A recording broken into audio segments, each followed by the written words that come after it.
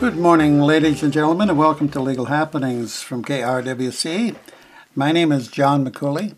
I'm a volunteer host of this program, this public service program coming to you each week at this time, providing information on where you might find court forums, or maybe you're looking for some legal resources, and that kind of information that you would like to know when you're in the middle of something and you'd like to know what the law is. And of course, we are expected to know and find the law, and so we can obey it and follow the rules. So we'll tell you a little bit about that today, how you can find the information that you might be looking for, whether it's a rule or whether it's a statute. I'll tell you the difference coming up in just a few minutes.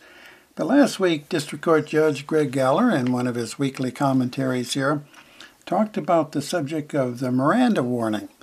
Well, today, Judge Galler has got one prepared for the costs of DWI, driving while impaired.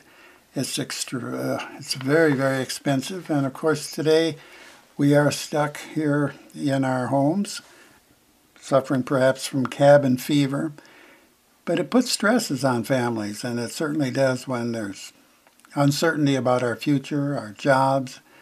I've been down that road in my lifetime, and I'll tell you, it's a very, very tough time. And sometimes we slip, and maybe somebody says, well, I'll just have a drink or two and I'll drive. And of course, that's exactly what you don't want to do. And this isn't the time, and it just is so expensive. And so I'd like to invite you to stick around and listen to Judge Galler as he tells you what it's going to cost. And at the end of the program, I'll give you the statute number, and you can actually look it up yourself as you go along. But District Court Judge Greg Galler, who is chambered in Stillwater, it will bring you up to date. So that's what this program is all about. It's providing basic public information. Everything that we give here is information. We do not give legal advice. We are not attorneys. I'm a former law librarian for Wright County in Sherburne, but the information I have is just, as a volunteer, I just like to give information to people so that they don't have to struggle. I think that's one of the toughest times. Have you ever been in that situation where maybe you have some neighbor law problems, or somebody says this or that, and you don't know whether they have a contract or not, and you really need more information? So what you need to do is go to places that have that information. For example, the Attorney General's office here in the state of Minnesota is a great resource for public information. It gives you information on anything from landlord-tenant right on up through senior citizen issues, and all the information between that and all the different categories. Armed with various amounts of information, you certainly are in a better position to be able to talk with somebody intelligently about what your question is. And if you need an attorney, you need legal advice. For example, if you've been served with some kind of a paper, well, you need an attorney, and the place to go would be the Minnesota State Bar Association. They're available at helpdesk@mnbar.org, and their number is 612-333-1183. The help desk at mnbar.org is the place to go for also public information and legal resources. The Bar Association has information there that can help you understand a particular issue, from immigration perhaps, or again, landlord-tenant issues, maybe a labor dispute. Those kinds of things are available to you. And so if you didn't know there is available to you, you don't know where to begin, and I think that's sometimes frustrating.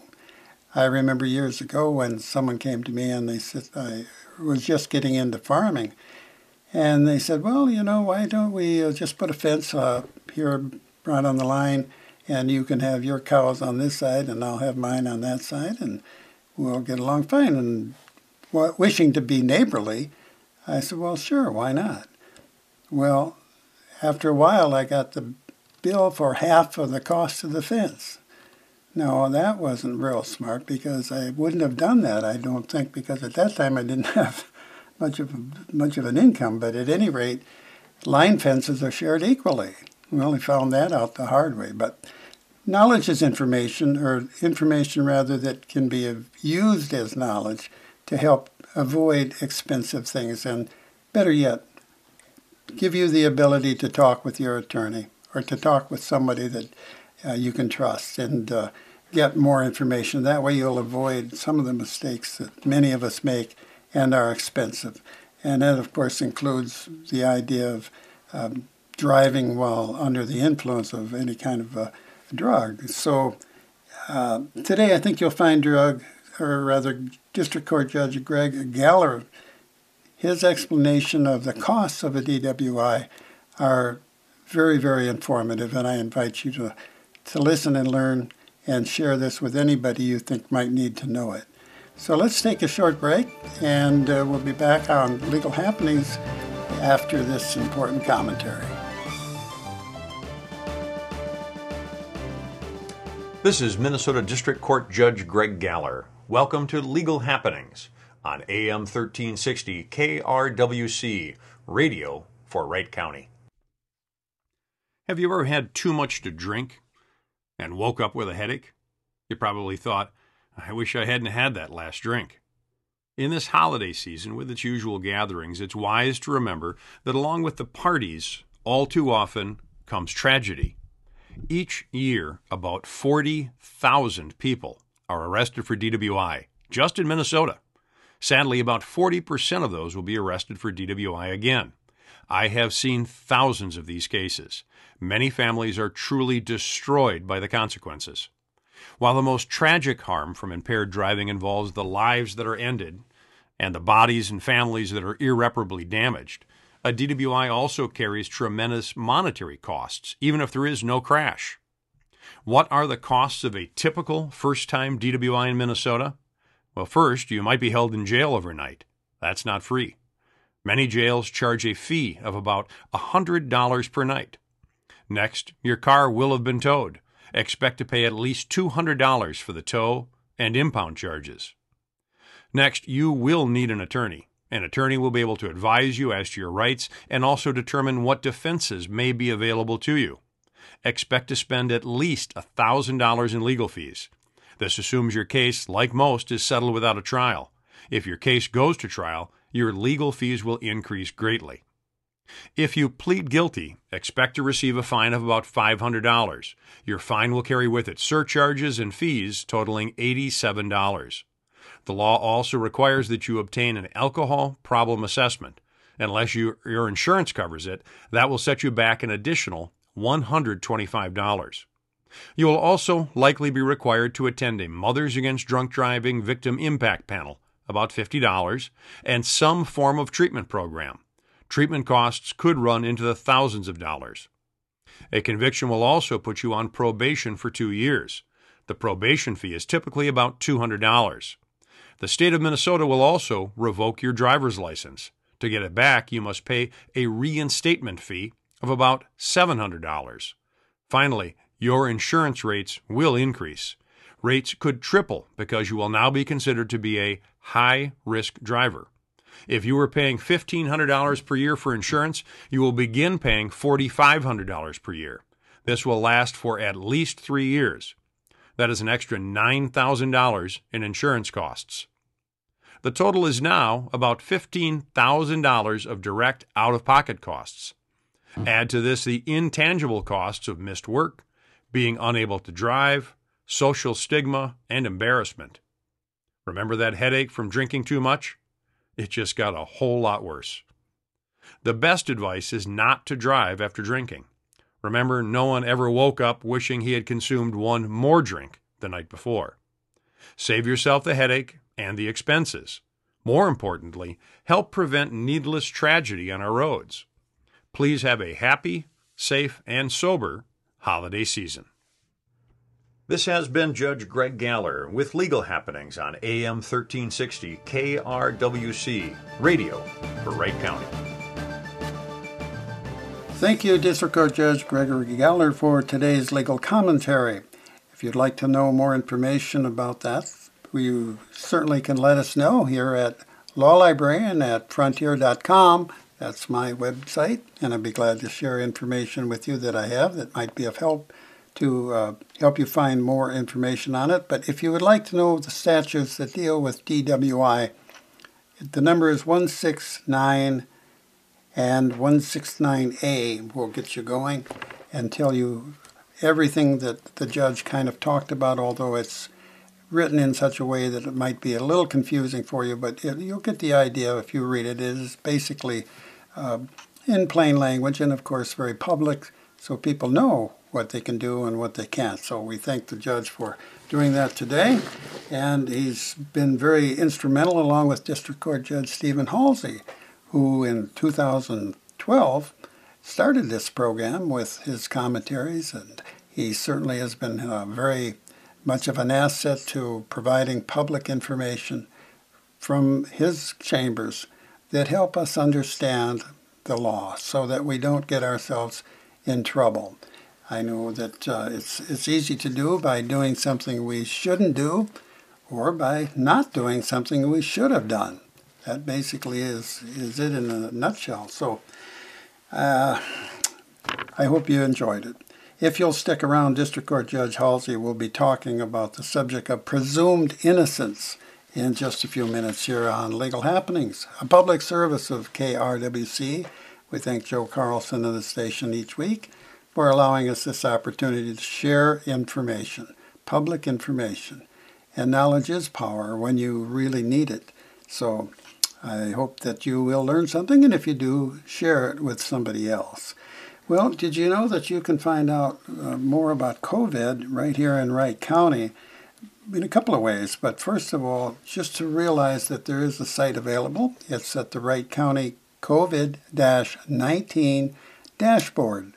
On that site, you'll find information that will indicate how many people are affected by the coronavirus right in your zip code. They have a great chart, a series, it's a pie chart it's called, but it breaks down the age groups of people who have been found having this particular bad thing, COVID-19. But it's nice to know that there are places to go and learn more information about it. We have had now how many cases in Wright County? I think 5,819 as of March the 14th, put out by the Wright County official website and the Health Department of Wright County. So that's how many people have been affected at one time or another and proven to be positive with that kind of thing. So check out the area code, or rather zip code, in your area, and you'll find out the number of cases that have been reported so far. And in addition to that, you can find out a lot more information. You'll find out about how you get tested and what to do with when you're sick, and much more information. Do check it out. It's the Wright County COVID-19 dashboard for an update on the coronavirus here closer to home. Well, District Court Judge Halsey, as I mentioned, will be coming up with presumed innocence in just a few moments, but I wanted to pass along some information. Maybe you're a student. Perhaps you just want to learn about a particular subject. Any number of reasons why people sometimes will go and search the library for different things. When I was a law librarian, I couldn't believe the number of people that came in that did really some average everyday citizens really looking into various statutes. They were building a house and they were buying a house. They really wanted to know all the details. And there are books that help guide you along that way. And then there are many departments and agencies in Minnesota, as there are in many states. So you might wish to look it over sometime when you want to find out more about the electricity board, or maybe the veterans area, or something of that nature. You need only go to the Minnesota Office of Reviser of Statutes. There's all the Minnesota statutes for 2020, Chapter 1 right through Chapter 648. And they cover anything from judicial civil divisions to constructions of statutes.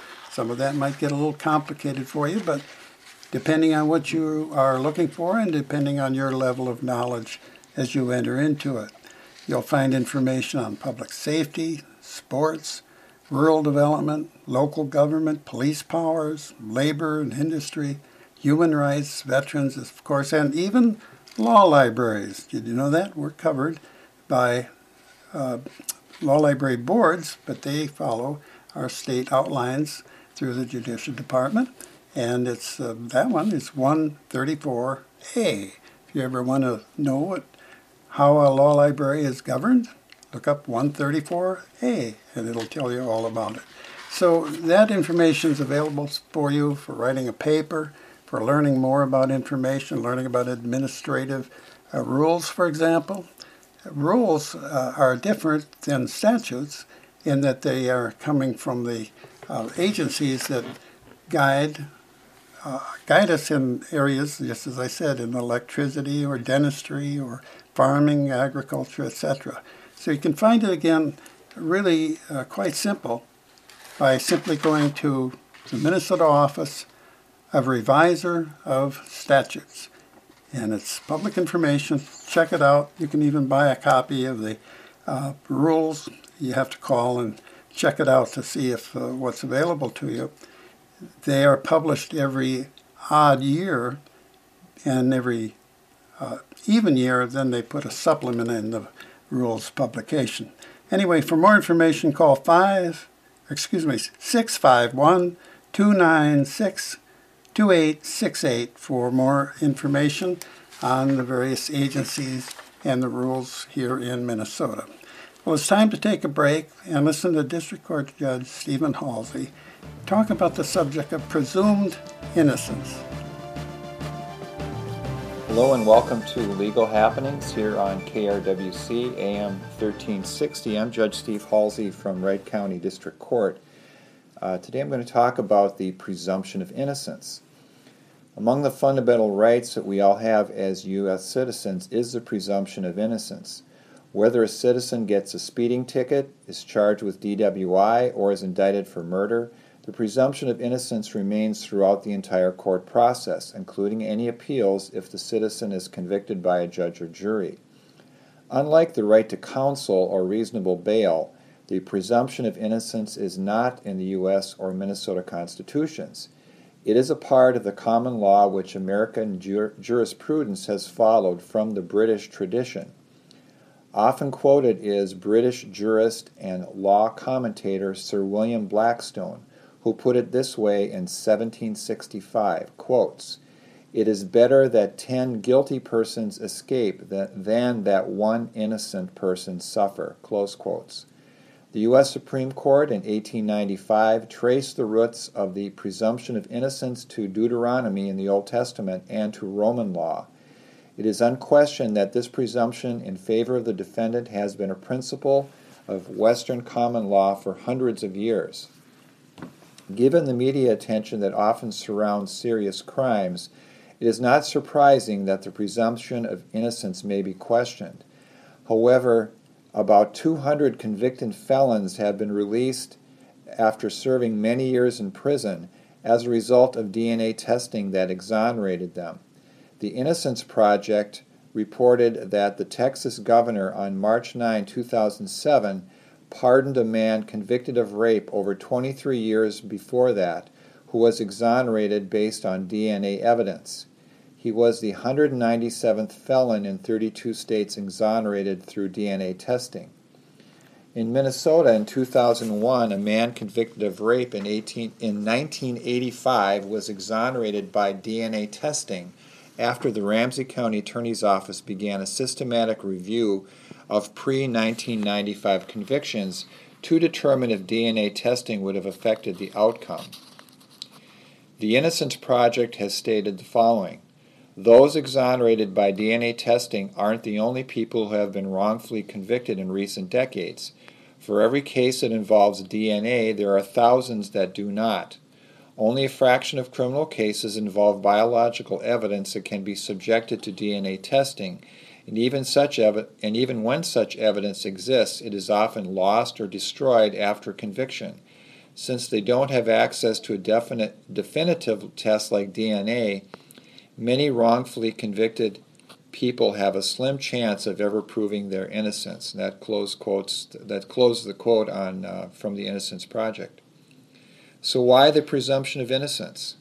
Consider if you were charged with a serious crime that occurred in a place and at a time that you could not have possibly been present. If your only alibi is that you were home by yourself with no one to vouch for your presence there, how could you possibly prove your innocence if you had to? You would have great difficulty proving that you were not at the crime scene and did not commit the crime. So, the question is, what does the defendant have to prove in a criminal case? And the answer is nothing. The prosecution has the burden of proving a criminal defendant guilty beyond a reasonable doubt. The prosecution cannot argue that the jury must decide which story to believe, because the defendant does not have to convince the jury of any story. The defendant has a constitutional right to remain silent, cannot be compelled to testify, and the prosecutor cannot comment to the jury about the defendant's failure to testify. Prosecutors are prohibited from attacking the presumption of innocence. Prosecutors, for example, cannot argue to the jury that the presumption of innocence is only for the truly innocent and is not a shield for the guilty. All of these rules are necessary to ensure that a person's presumption is fully protected. The presumption of innocence is one of the fundamental rights which we all enjoy as members of a democratic society governed by law. It is a fundamental right that you have and which must be protected. That concludes my comments. This is Judge Steve Halsey from Wright County District Court. If you have any questions or comments about my comments, you can send me an email at stephen.halsey@courts.state.mn.us. Thank you for listening to Legal Happenings.